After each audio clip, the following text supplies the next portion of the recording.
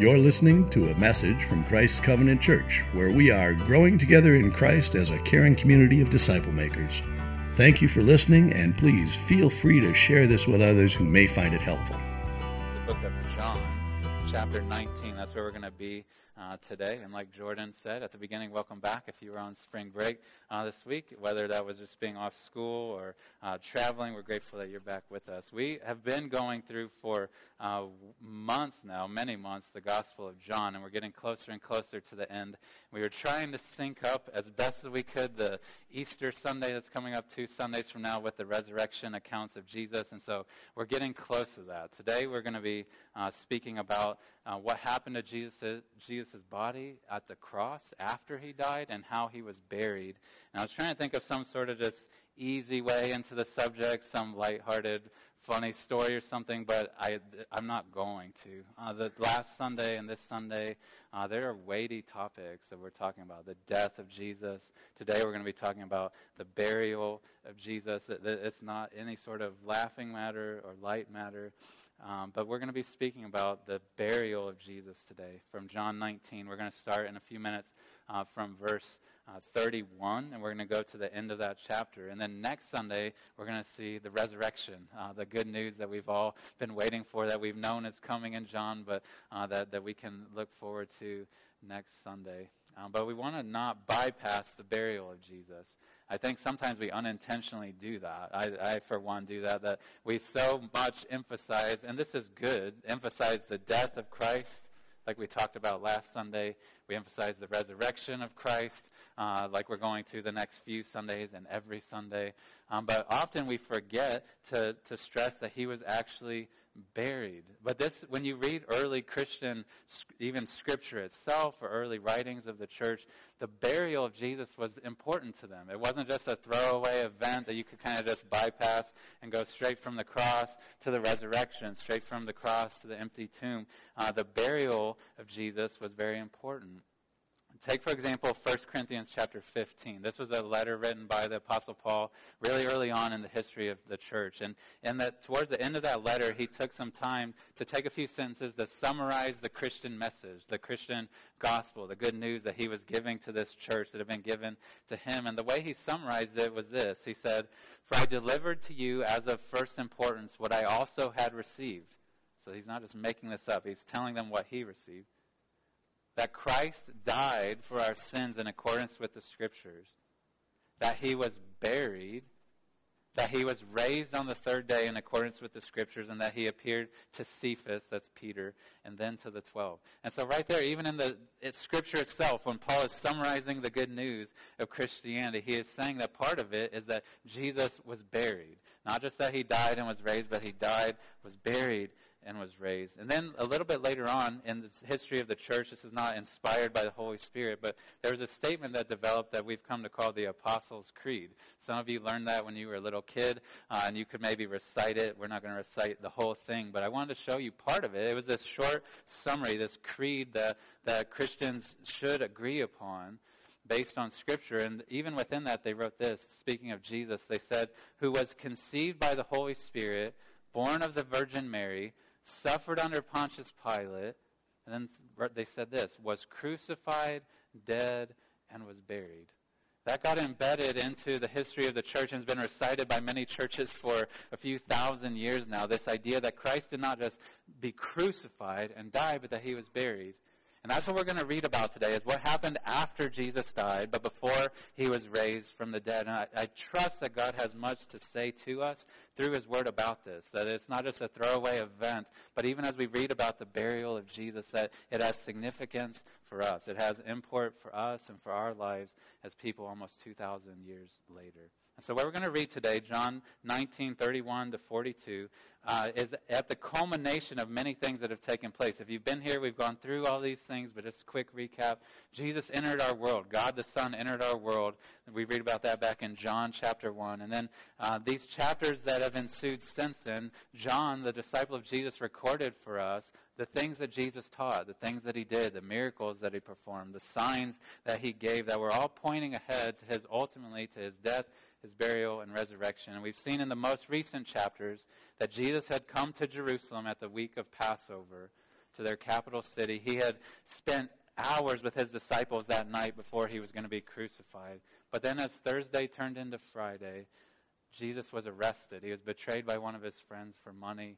He was arrested, put on trial, a joke of a trial, but was convicted in this kangaroo court, was nailed to a cross, as we saw 2 Sundays ago. And then last Sunday we saw where we just ended was Jesus said, "It is finished." Like my work of saving, the wrath that God has poured onto me, it is finished. My life is now finished. And that's where we ended last Sunday, was Jesus hanging on the cross, dead. But now I'm going to read this whole text, and we'll walk back through it, and we'll see what the Lord would have to say to us today. So follow along with me. We'll start in verse 31 and read all the way to the end of the chapter. John recorded this under the inspiration of the Holy Spirit. Since it was the day of preparation, and so that the bodies might not remain on the cross on the Sabbath, for that Sabbath was a high day, the Jews asked Pilate that their legs might be broken and that they might be taken away. So the soldiers came and broke the legs of the first and of the other who had been crucified with him. But when they came to Jesus and saw that he was already dead, they did not break his legs. But one of the soldiers pierced his side with a spear, and at once there came out blood and water. Then John, I think speaking of himself, said this: "He who saw it has borne witness. His testimony is true, and he knows that he's telling the truth, that you also may believe. For these things took place that the scripture might be fulfilled. Not one of his bones will be broken." And again, another scripture says, "They will look on him whom they have pierced." After these things, Joseph of Arimathea, who was a disciple of Jesus, but secretly, for fear of the Jews, asked Pilate that he might take away the body of Jesus. And Pilate gave him permission. So he came and took away his body. Nicodemus also, who earlier had come to Jesus by night, came bringing a mixture of myrrh and aloes, but about 75 pounds in weight. So they took the body of Jesus and bound it in linen cloths with the spices, as is the burial custom of the Jews. Now in the place where he was crucified, there was a garden, and in the garden a new tomb in which no one had yet been laid. So because of the Jewish day of preparation, since the tomb was close at hand, they laid Jesus there. This is the word of God. There's much, I think, that we can see from this text. How we're going to try to walk through this text is in 3 ways. First, I want us to walk back through and think in terms of this almost like a play or a script that we're watching play out. This was real. These things actually took place. There are witnesses to these. But think in terms of a play or an act that's going on. First, I want us to see just what the actors within it were doing and why they were doing it. Why was Pilate being asked this? Why did Joseph and Nicodemus do this and bury this in this way? So I want us to see what the actors within the story were doing. But then I want us to back up and think about the author of the story, God himself, and see what he was doing, what he was trying to bring about, what he was ensuring took place as these men and even these women that were involved in the burial do their thing. So we'll see the actors of the story and what they did, the author of the story and what he was doing. But then I want us to end by seeing our place in this story. I never want us to read the Bible as if we're some detached people who just read it like it's some ancient document, but we're characters within the story as well. And I want us to see what God may have to say to us about our own lives, our own deaths, our own burials, our own resurrection as well. And so I want to walk through this by first talking about the actors within this story. And I think we're going to see very clearly that they were, we may say it this way, preparing for the Sabbath day.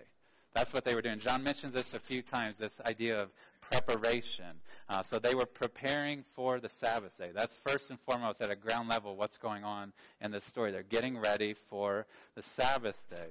Did you notice when I was reading at the very beginning of the text in verse 31 and then at the very end of it, verse 42, twice here John references this day, Friday, that Jesus was crucified, and he calls it the day of preparation. Or in verse 42, he called it the Jewish day of preparation twice. In just a span of a couple paragraphs, he notes that this was the day of preparation. If you look back even in verse 14 earlier in the chapter, he had said it there as well. He had called it the day of preparation. It's not as if he thinks we're going to forget this, but he wants to emphasize it. He keeps calling it the day of preparation, the day of preparation, the Jewish day of preparation. And that is a foreign concept to us. We don't have a day of the week we call the day of preparation, but they did. In Jesus' day, they had this day, the Jewish people had this day once a week that they would call the day of preparation. What that was that it was the sixth day of the week. If you remember, if you've read through at all the Old Testament, you know that God commanded them to work for 6 days, Sunday to Friday, and then to rest on the seventh day of the week, Saturday. And so they had developed this pattern in life as Jewish people that they would work and do all their responsibilities Sunday to Friday. And then as sundown, that's when their day would start. As sundown happened on Friday, their Sabbath would start, this day of rest that would come once a week. It would keep coming. And so that day, Saturday, that was supposed to be a day of rest and a day where they did not work, but a day instead where they worshiped and where they spent time in appreciation of God and detached from work. What that meant is that on Friday, on that sixth day of the week, they would prepare for the seventh day. And so they called this day that would come once a week, the sixth day, they'd call the day of preparation, where they would be doing the things that were necessary in their homes, in their workplaces, wherever they might be out and about in society to be ready for that day of rest. So that's why they call it the day of preparation on Friday. But this was a special day, even amongst Fridays. Every Friday would have been called the day of preparation for them.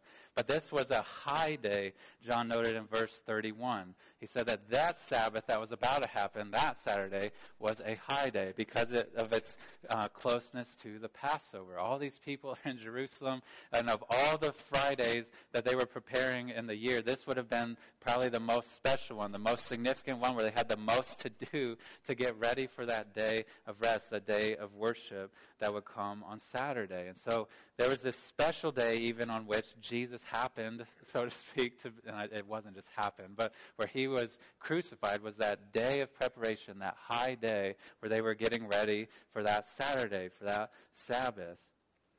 And so, as an aside, I think this is a wonderful practice for us. We're not under the law. We're not under the Old Testament any longer. But I think it would behoove us as individuals or as families to have a practice similar to this, where when we're getting ready to worship on Sunday, that we think of our day of worship, the Lord's Day, beginning on Saturday night. That we rest, that we're attentive as we come into these seats, that we come anticipating what God might want to do with us while we gather together. But that's beside the point. With these characters in this story, we see that they're preparing for this Sabbath day. That's what they're doing. That's what's motivating a lot of what happens even in this text. And I want to show you a few ways that I think that preparing for the day of rest impacted what took place even with Jesus' body here. What typically would have taken place after someone was crucified was this. We don't crucify people anymore. I don't expect any of us to have our bearings on what normally would have happened after crucifixion. But what did happen is different. And so what normally would happen is that these men who would be crucified, these criminals who would be hanging upon this cross, they would be allowed to die slowly and painfully. They were not trying to make these deaths fast. They were trying to make them slow. And they were trying to make it a spectacle for people to see. They were trying to make this suffering very evident to the people who would walk by, these thousands of people who would be coming into Jerusalem at this time. They normally would have wanted it to be very visible. They would have wanted these men to slowly die. And then they still did, interestingly enough, they still did, especially the Jews in this day, still have a high regard for the burial of human bodies. And so even these men who would be crucified would still be given over to people to be buried after they had died. After that death had finally come, their bodies would normally be given over to family members. They'd be given to them to bury in their family's grave, however they would want to. But those that were executed for the things Jesus was executed for, that was not normally what would happen. Like those bodies, when they died, they would not take them down and give them to their family. They would typically let them stay there, and as gross as it sounds, they would let them rot. They would let animals come. They would let birds come. They would leave the bodies there for these people who had been enemies of the state, who had been enemies of the government. They would want to make a spectacle to them and leave them on the cross even after they died. Eventually, they would give them to the Jewish leaders who would bury them in some common grave outside of Jerusalem. But they would usually leave their bodies there, the people who were executed for what Jesus was accused of. And so that's what normally would take place. But what you see happen in this story is that they're trying to speed this up. The Jewish leaders are trying to speed up this process because this Sabbath day, this high day, is looming for them that very next day. And they're trying to speed it up. And so we see here that this preparation leads to them asking Pilate that the legs of these men would be broken. If you can imagine, if these deaths were typically slow, they typically would last hours, if not days, like in order for this person to die. They did not want to wait days. They wanted these people to be dead. They wanted them to be off these crosses. And so they had this practice, if they needed to speed up the deaths for whatever reason of these people on the cross, as awful as this sounds, these people that would have been in such agony, the way that they would speed this up is that they would take this huge piece of metal, I believe it was, and they would crush their legs.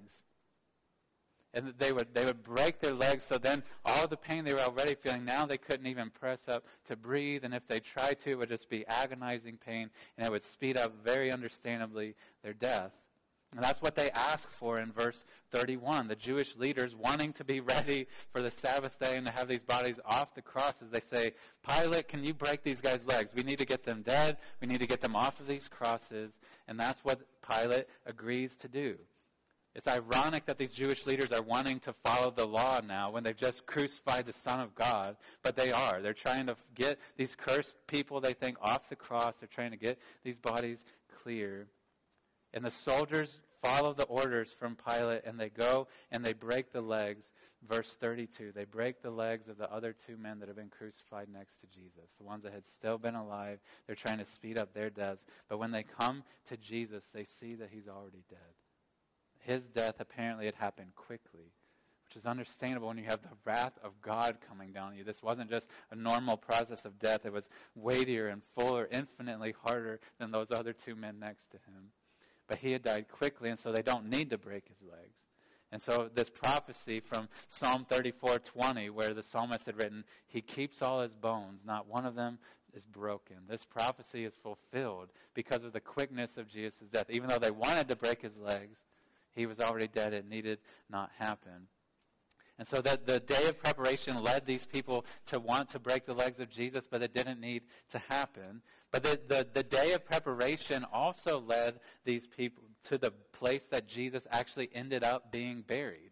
I don't know if you noticed this in the text, but they needed to bury him nearby. They didn't have the luxury of, even though the body was dead, it was taken down, and we'll come back to the spear in just a moment, but even though it had already been taken down and handed over, they didn't have ability to just take it to some faraway grave back in Bethlehem or wherever else they would have wanted to. They needed to bury him nearby because this day of preparation was looming. And so as Joseph of Arimathea in verse 38, this influential man in Jerusalem amongst the Jews, as he asks for the body of Jesus and is granted it by Pilate, which is beyond me why he would allow that to happen.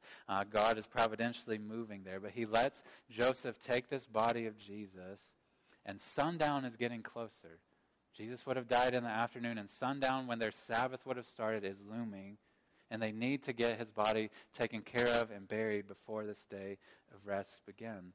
And so it's recorded for us that there is a garden, verse 41. John records that there was a garden, there was a new tomb there in which no one had been laid. And then he says, because of the Jewish day of preparation, since the tomb was close at hand, they laid Jesus there. And so they needed to bury him fairly quickly, and so they do. Joseph of Arimathea, this powerful, influential man, we know from the other Gospels, had this tomb that was even prepared for himself, that no one had yet been laid in, but it's nearby. And they put his body in that tomb. They lay him in that tomb. And so this day of preparation led to these things. These characters are doing what they did because they're preparing for the Sabbath day. They're trying to get all this stuff wrapped up, taken care of before sundown on Friday. But what we see as we peel back some of the layers, and I think John would want us to do this, peel back some of the layers behind them and beyond them, what was happening at deeper levels, is that not just that these characters were preparing for the Sabbath day, for that Saturday, but we see that God the Father was preparing for Sunday. God the Father, while they were worried about the details of getting his body buried and where it would be and making sure he was actually dead and off the cross, all these characters are worried about all these things to do with Saturday. Let's get it done before sundown. God the Father is orchestrating things to make sure that the stage is set for Sunday morning. That when Jesus would be raised from the dead, that we know it's true. That it's verifiable, that it's powerful, that it's clear, that there's no question that this man who was dead is raised now from the dead. And so as corny and hokey as this may sound, as these men were getting ready for sundown on Friday, God the Father was getting ready for his Son to rise on Sunday morning, wasn't he? And you see that in this story. And I want to show you a few ways that God's at work through these characters. He's at work through the decisions they're making, sometimes unbeknownst to them, to set the stage for Sunday, for the resurrection of his Son. The first thing, if we're thinking of how God the Father, the author of this story, was preparing for Sunday, for the resurrection of Jesus, I think the first thing we see in this text, and I want us to note, is that God the Father was working to make sure that Jesus' death was actually confirmed. That we knew, as people who read this 2,000 years later, that Jesus actually died. That's important. That if we're going to believe that he was raised from the dead, we need to believe and know he actually was among the dead, that he actually did die. And I think that's what's going on here when we hear John recording what happened with that spear. After they had checked Jesus' leg, that they placed this spear in the side of Jesus. I was thinking about this in particular because I was recently talking to a man that I respect, that I love within our community, but that's not a believer in Jesus. And I was talking to him recently, and he was trying to not argue in an argumentative sake, but make the case that when you read the Bible, that the authors of the New Testament, like Paul and Peter and these other people, that they don't really care so much about what he called the historical Jesus.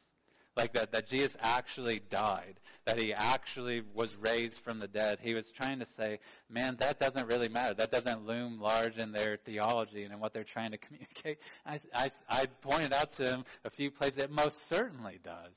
Like if there's no historical death of Jesus, then there's no historical resurrection of Jesus. And Paul says in 1 Corinthians 15, if there's no resurrection of that dead body, then our faith is a joke. Like, we should be pitied. It is of utmost importance that we know Jesus died and that we know that Jesus was raised from the dead. And so God the Father is working through these details of what happened here with Jesus' body to confirm that Jesus actually died. One way he does it is that Jesus died publicly. Jesus didn't just die some old man in his house with no one around. Jesus died publicly.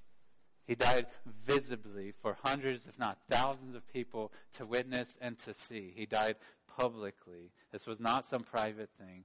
But we see here, and I'm grateful that John recorded this for us, we see visible evidence, things that he saw with his own two eyes, things that took place that confirmed that Jesus had actually died. There was a spear, he records for us, that was thrust in the side of Jesus in verse 34. And if you think about what's going on here, this would make sense that they're wanting to confirm that Jesus actually died. They want him to know he's dead. That's what the point of the cross is to ensure that this man dies. But he had died quickly. Do you remember that? So they may have been thinking, man, how did this guy die so fast? That doesn't normally, these take hours and hours and hours. These other two men, they're not dead yet. Why is he dead? Is he really dead? And they had this way to confirm it where they would run this spear through the side of the person to see, did they respond? Did their body respond? And if so, how? And what you see take place when the spear is placed in the side of Jesus is what you would expect if the person is dead.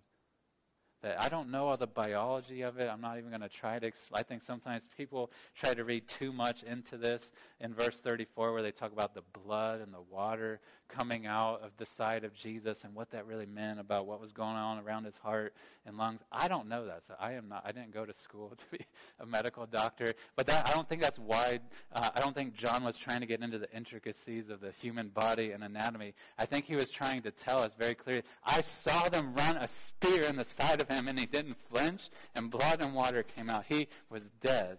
Like these men who were pros at executing people, they saw that he was dead enough to where they went and told Pilate, he is dead as dead can be. And John says, I saw it. Like I saw that spear go in his side. I saw blood and water come out of his side. And if you're familiar with the other narratives that the other gospel writers record for us, it's not impossible that someone could have theoretically passed out and then been resuscitated, right? If you read the end of Matthew, what happens, according to Matthew, on Sunday morning is that these angels come and there's this earthquake, and the guards, we'll talk about them in a minute, that had been placed there at the tomb of Jesus, they fall down and tremble as though dead. But later you see them alive and talking again. And so this could have happened. People, I don't think, it did not happen, but people could have thought, man, maybe Jesus just passed out. Maybe his body went into shock. Maybe his body was so dehydrated that it just went into some sort of shock. That is not what took place, because we needed a resurrected Savior, not a resuscitated Savior, right? Like we needed someone who passed through death, not just who went unconscious. Like someone who died for our sins, who took the penalty of death, and that is what John saw take place, and that's what he's telling us. I saw it happen. He was dead as dead can be. And so, if Jesus is alive a few days later around Jerusalem, guess what happened? He was raised from the dead. Like he died, and if he's alive again, that means resurrection took place. And God is wanting us to know that he actually died, and that is proof to us that he actually was raised. And so God the Father is working first to prove that, to confirm his death. But I think even in the nature of how Jesus was buried, God the Father is at work preparing, setting the stage for Sunday morning. He's getting ready for Sunday morning. A few things I want to point out to you of how Jesus was buried from this text. One is that Jesus was buried with dignity. I don't know if you've ever thought about this before, but there's a quick turn here where Jesus has been treated with such disrespect and disdain, and his body abused and mistreated and mocked, and crowns of thorns and whipped and nails through his hands. And then there's this quick turn after he dies. I don't know if you've thought about this before, but where now, because of how things happen with Pilate and him allowing Joseph of Arimathea to take his body, Jesus' body is no more treated like a criminal. It's no more treated like some person who's trying to cause some rebellion and insurrection. His body is treated now, as it comes to be buried, his body is treated with respect.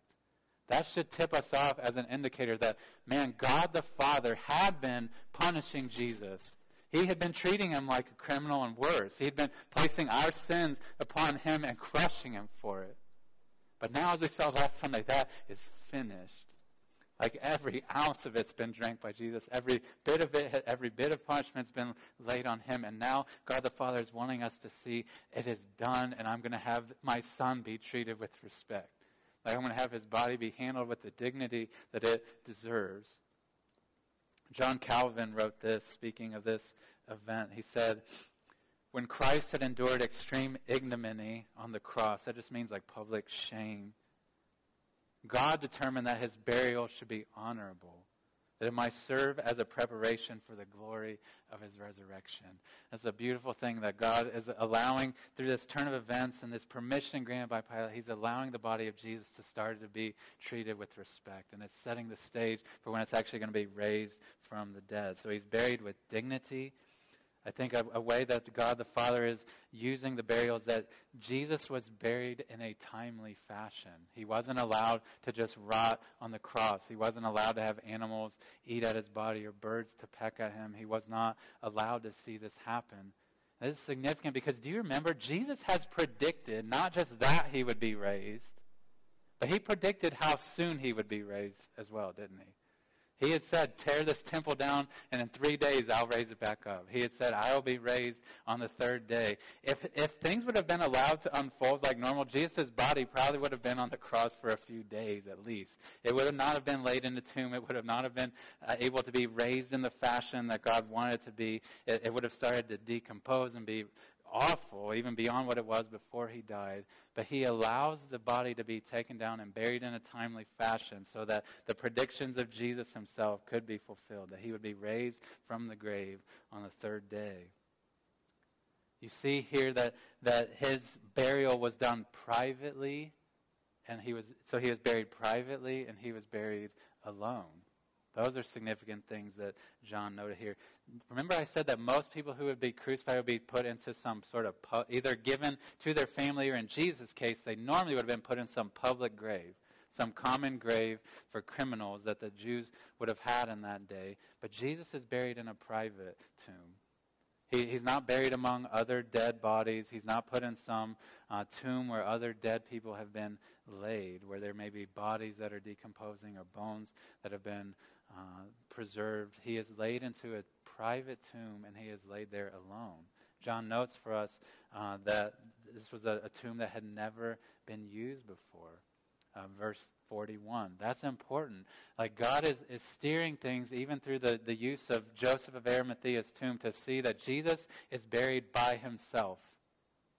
And so that when he is raised on Sunday, that tomb is either empty or it's full. Like there's either the body there or it's gone, one or the other. Like if he would have been buried in some common grave or a tomb where there had been many bodies, you could see how people who were trying to deny the resurrection could have pointed to all the other bodies in there. This would have been before DNA and whatnot. They could have pointed to other bodies that were there and said, see, like this is his body. He was buried here. He's still here. But he was buried by himself so that when he was raised from the dead, it could be increasingly evident he is alive. Like this tomb is empty. It was empty before he was laid here. It's empty again. He is alive. John, I want to point out this as well. John is probably the last gospel writer. He's adding things to the true story that the other gospel writers have not mentioned. He's completing the story for us. But one of the things that's important about how Jesus was buried is recorded for us in Matthew's account of Jesus' burial. If you read Matthew chapter 27, we see that when Jesus was buried, that his tomb was guarded. Like what happened on the Sabbath day, which they should not have been working and scheming like this on the Sabbath day. But Jewish leaders, according to Matthew 27, who were fearful that the disciples, their worst case in their mind was, man, the disciples are going to come and steal Jesus' body from that tomb, Pilate, and they're going to make up some story that he's alive. Let's guard it. Let's seal it so we can prove to people that he's not alive. And when they start saying this nonsense, we can open up this tomb and show them his dead body in here. And so Pilate allowed them to set guards at the tomb of Jesus. And the stone that was placed in front of the opening of the tomb, they sealed to prove to people, they thought, that this tomb had never been opened, that Jesus' body was still there, that it was still dead as dead can be, and they didn't want people to make up foolishness. But God is working using even the paranoia of these Jewish leaders, that their fear of the resurrection and their sealing of this stone and their setting of this guard here. God is using that, ironically and powerfully, to make the credibility of Jesus' resurrection even more clear. Like, because there have been guards there and it had been sealed, it wasn't just open for people to do whatever they want. God is working through these details of how Jesus was buried and how it was guarded to make the validity of the resurrection of Jesus more and more and more true for us. I want to point out another thing from this text. This has been fascinating to look at this week, of what God is doing here. Because I think God was most certainly he was preparing things for Sunday for us to be convinced and know, even as people who live long after, that the resurrection was true. I think he was working to make sure that there were facts there and things that we could know and point to know that it was true, that this man really did die for me and he's been raised from the dead. But he was doing more than that. He was also wanting to make the story beautiful as well. He didn't want us to just think that it's true. And I want to point out to you, did you notice where Jesus was buried? Verse 41. says, in the place where he was crucified, there was a garden. And in the garden, a new tomb in which no one had yet been laid. That is not an accident. And John mentions twice here, and he'll mention again in chapter 20, this idea of a garden. And Jesus being buried in a garden. He does it on purpose, because if you rewind all the way back to the beginning of the Bible, where was the first human being created and placed? In a garden. That's where the first human being was placed after he was created. And when Jesus came back to life on Sunday, guess where he was? In a garden. This second Adam, this new creation that God was going to make that would never die again, he came to life in a garden. And God is doing this, even in where Jesus was buried, to show this story is not just true, but it's beautiful. He's been crafting it from the beginning of time, since before he made Adam. He's been bending all of it towards this, towards the death and the resurrection of Jesus. So he wanted this story to be beautiful to us, but he also wanted it to be powerful to us. He didn't just want it to be true and beautiful in some appealing, artistic way, wow, what a story, but he wanted us to know the power. And I would point out the last thing about his burial is note who he was buried by. He was buried by Joseph of Arimathea and by Nicodemus. These men were powerful Jewish leaders around Jerusalem, and Nicodemus even a teacher of the Jews around Jerusalem, and they are the ones that buried Jesus. But John notes some things about them, doesn't he? He says that Joseph of Arimathea was a disciple of Jesus, but that he had been secretly a disciple of Jesus because he was afraid of the Jewish leaders. But when Jesus' body is dead, Joseph of Arimathea boldly comes to Pilate and says, give me his body. He is not a criminal. I will take care of his body. I will see that it's laid to rest. And you see the power of God breaking through in this man. As Jesus died for him, now his heart is starting to be changed. And Nicodemus the same. Nicodemus, he says Nicodemus also, and he could have just kept going and said, brought a mixture of myrrh and aloes, but he mentions for us, reminds us, that Nicodemus, who earlier had come to Jesus by night, came with these aloes and these spices. He's pointing us back to what he recorded for us in John 3, where it seems like Nicodemus had been intrigued by Jesus, but even when he came to talk to him, he did it at night. He did it under the cover of darkness, probably so he wouldn't be seen by people. But now, in public, known by all his Jewish leader friends, Nicodemus is joining up with Joseph of Arimathea and saying, I will help you bury him. And you see that this story is not just true of the resurrection. It's not just beautiful, but it is powerful. There were powerful things happening in Jerusalem and even now around the world because of this man Jesus who died for us and was about to be raised for us. The other gospel writers record powerful stuff happening, like graves being opened when Jesus died. And the temple curtain that separated the holy place being torn in two from top to bottom. That there's powerful things that are mentioned as happening around the death and the resurrection of Jesus. But this is no less powerful. That these men were actually changed. That their hearts that have been such cowards and fearful and just keeping to themselves are now don't care anymore. They say, I want to take care of this man. I believe he died for me. I don't know what they knew about the resurrection, but they certainly had hope he was still able to do something for them. And they identify now with Jesus. I want that to be an encouragement to those of us who are sharing our faith with people who are slow to respond. People who sometimes take years for the seeds that we're sowing in their life, the things that we are telling them about Jesus, and they don't believe, and maybe you get some little glimpse of it, but then they back off of it. Have confidence that because of the death of Jesus and the soon resurrection of Jesus, that he can change hearts. Years are no obstacle to him. It is just as easy for him to convert someone today or tomorrow as it was when you started talking to them 30 years ago as a child, or when you started talking to them last year as a coworker.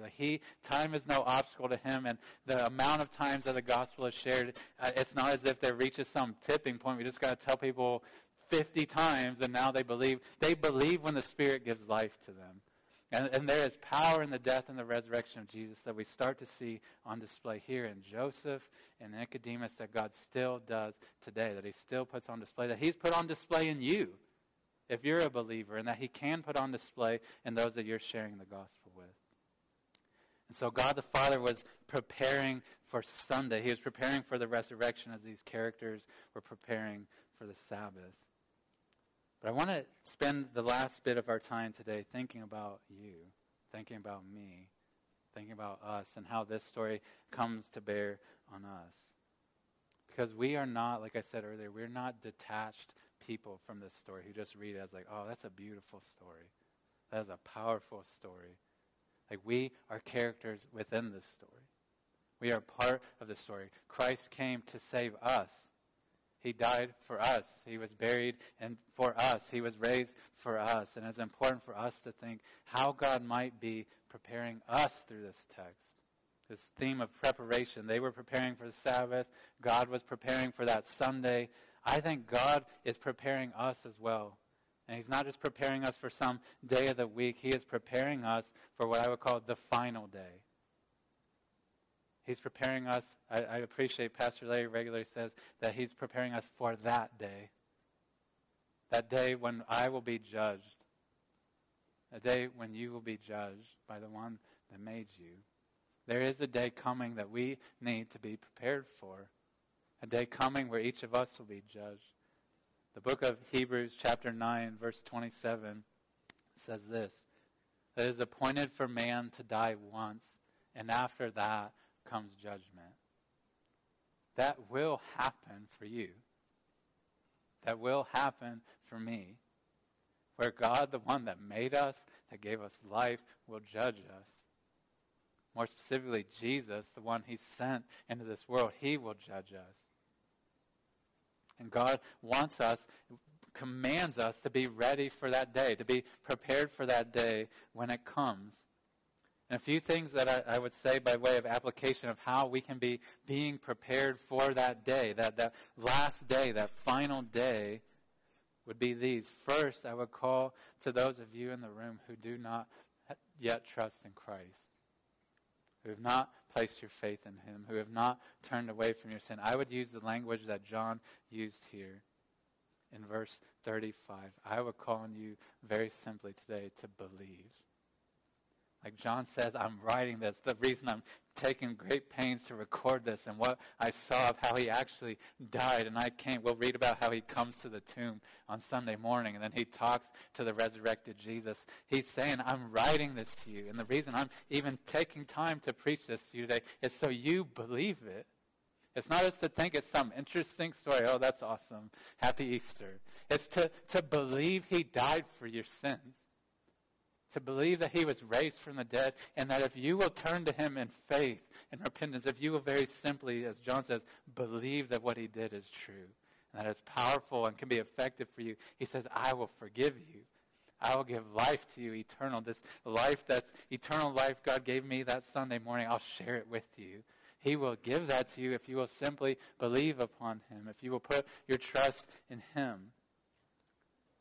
The most famous verse in this whole book of the Bible is John 3:16, where John recorded this, that God so loved the world that He sent His only Son, that whoever believes in Him, that includes you, if this becomes true of you, whoever believes in Him shall not perish but will have everlasting life. That can be granted to you today. It can be granted to you now if you will believe upon Christ, put your trust in Him. And I call upon you today to do that. Let today be a day of preparation, so to speak, for your soul, where you can leave this room today knowing I am ready for that day of judgment. Whether it comes today, comes tomorrow, whether it comes 50 years from now, I am ready because I have believed upon Christ. And He's died for me and been raised for me. These people, these characters in the story, they knew when sundown was that Friday night, and they were getting ready for it. They knew the time it would be. They knew it probably precisely, and it would be. I can tell you when, because of Google, when the sun will go down today.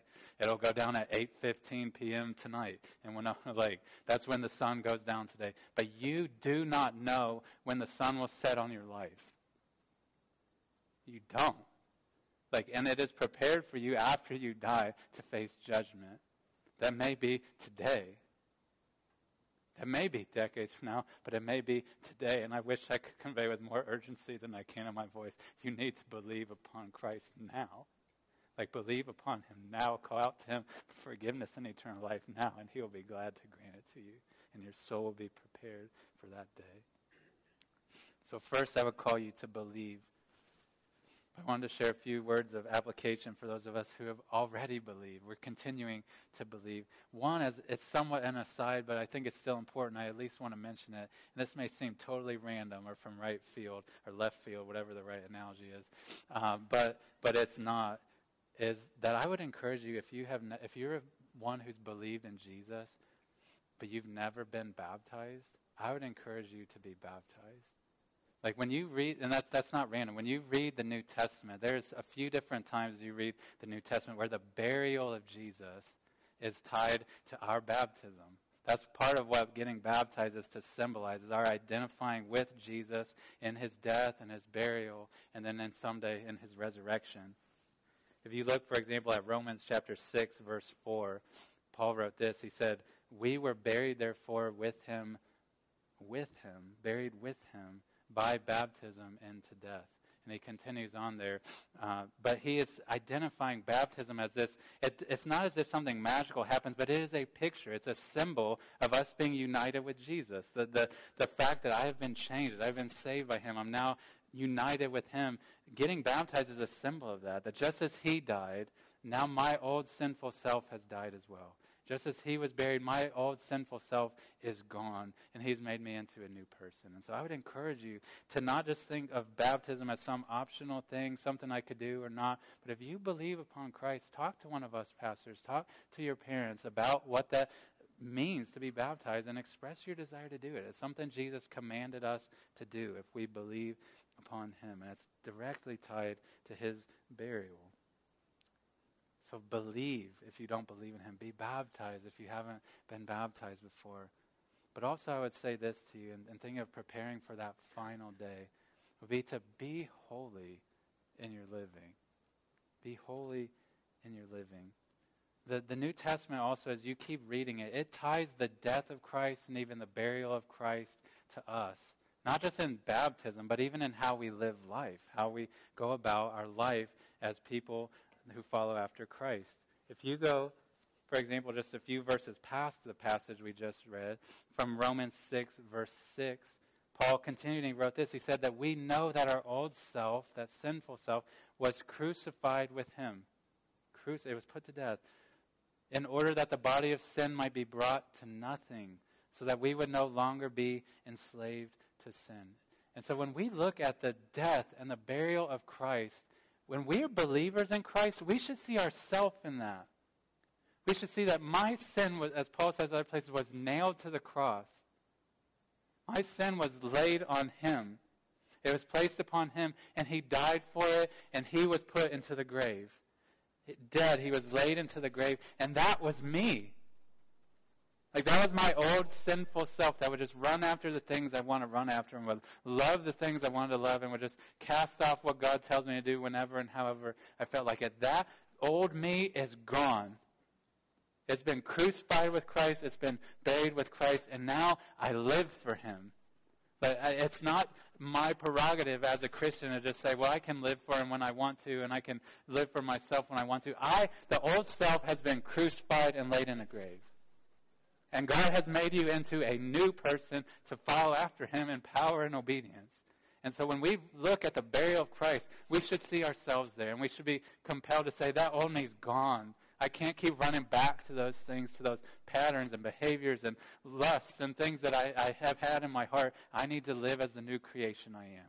I need to live with union with the resurrected Jesus, not the one who is dead and in a tomb. And so we have been, if we believe in Christ, we have been 100% forgiven of our sins. We have been made completely clean. We have good standing with God. But that does not eliminate the need for us to actually be changed and to be transformed in our life, to be made progressively more and more and more and more like Jesus. That is an important part of our Christian life. So I would call you today, if there is sin that you're harboring in your heart, there's sins you keep running back to. There's things that you keep longing for and going back to forsake that, to repent of that and say, I am going to live as the new person I am. I am going to live in obedience to my Savior, Jesus. So be holy. And the last thing I would say is this, is to be, in thinking of preparing for that last day, and from this text, is to be hopeful in your suffering and in your grief. Be hopeful in your suffering and your grief. I thought about this a lot this week, that God let these people, these friends of his, he let his mom, he let Christ, I should say, let his mom, let his friends, let his disciples, let Joseph, let Nicodemus sit in this sorrow for an entire day and a half. That may not seem like a long time, but he could have been God could have arranged it where he was just raised from the dead within a couple hours or whatever. He could have timed it however he wanted, but he let his body lay in the grave the entire Sabbath day. He let them sit in their grief. He let them sit in their sorrow, and he didn't give them really clear indicators. He had given them hints, and it had been clear, but it hadn't really clicked in their minds yet that he's going to come to life again on Sunday. But he let them sit in their grief and their pain and their loss. But he was still, God the Father was still bending the story towards resurrection. He was bending the story towards the eternal life he was going to give back to Jesus, but he let them sit in their grief. And he still does that today. Like when we see these characters who are grieving, who are burying their friend, we should be reminded, man, sometimes God is going to have us bury our friends. Sometimes God's going to let awful things happen to us. And he's not just going to fix it real quick and tie a bow on it. He's going to let us sit in grief.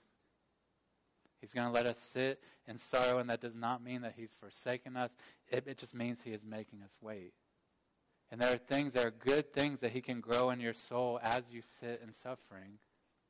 As you sit in sorrow, there are things that he can develop in you.